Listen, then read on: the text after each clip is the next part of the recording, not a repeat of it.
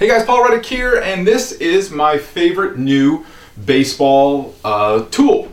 And we don't throw it, we don't catch it, we don't field ground balls with it, we don't catch pop-ups with it. But it's actually a tool that I think can completely change the direction of your team. So this was taught to me by a friend of mine, Howard Ashkenos. We've been friends for, 8-9 years, been communicating in email and phone calls and stuff like that. He's one of those guys I really look up to. He's one of those guys, like, he's coached in college, he's coached at elite levels, he's coached his kids all the way through, but he coaches at pretty high levels. And he told me, he says, my favorite tool, the tool I use, is a soccer ball.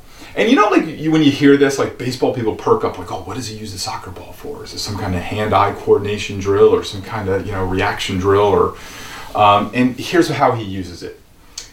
He keeps this and 4 cones in his bag, 4, like little red cones. And he says after his team plays a tough game, whether they played well and lost or played bad and lost, it doesn't matter, right? If the team just had a tough game or had a tough day, what he does is he takes the team out to the outfield, sets up 4 cones, divides up teams, and rolls this soccer ball out into the middle of the 2 teams, and they play soccer.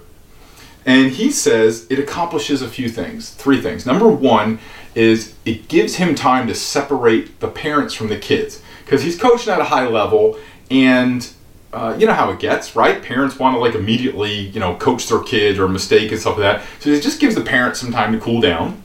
Number 2, it gives the kids time to cool down, right? Because the kids know they lost. They know they played bad, or they know they played well and lost, or whatever. It's just a tough day. And he said after about 5 or 10 minutes, 2 things happen. The parents are laughing at the kids playing soccer, right? And then the kids are kind of playing and messing around and having fun and smiling.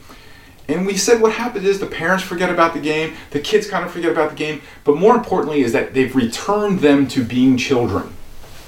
That we forget, I get it. I understand the tournament scene now, the travel ball scene is not my favorite, but I get it. But we do sometimes forget that these are children. Even if they're 15 or 16 years old, they're still kids, and they need that time to return to being children. He says after 20 minutes of playing soccer and kind of messing around in the outfield, he says, the kids have kind of forgotten about the game.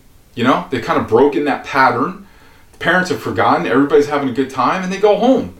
And he says it just kind of resets the natural order of things. And isn't that what we want? We want our kids, if they play a tough game, if they play a bad game, whatever it is, they have a tough day, we want them to put it behind them, forget it, move on, show up and play tomorrow, have a positive attitude, and just, kind of push past it.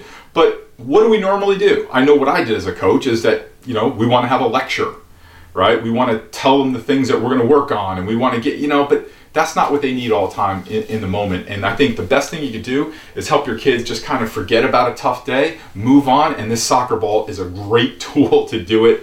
It's a pattern interrupt. It's one of the best things I've ever seen.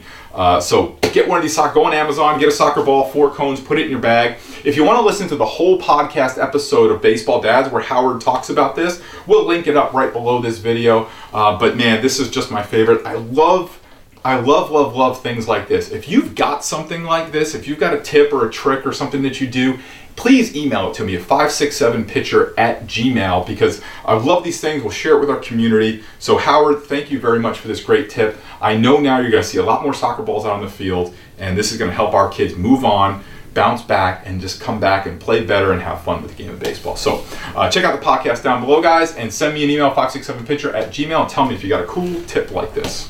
Take care. Hey, it's Paul Reddick. Thanks so much for listening to the show. I really appreciate it. I wanted to let you know I have a new book out specifically for baseball dads, and I would love for you to check it out. You can go to baseballdadsbook.com. All the information is there, and a pretty good discount for our podcast listeners. So again, it's baseballdadsbook.com. Thanks.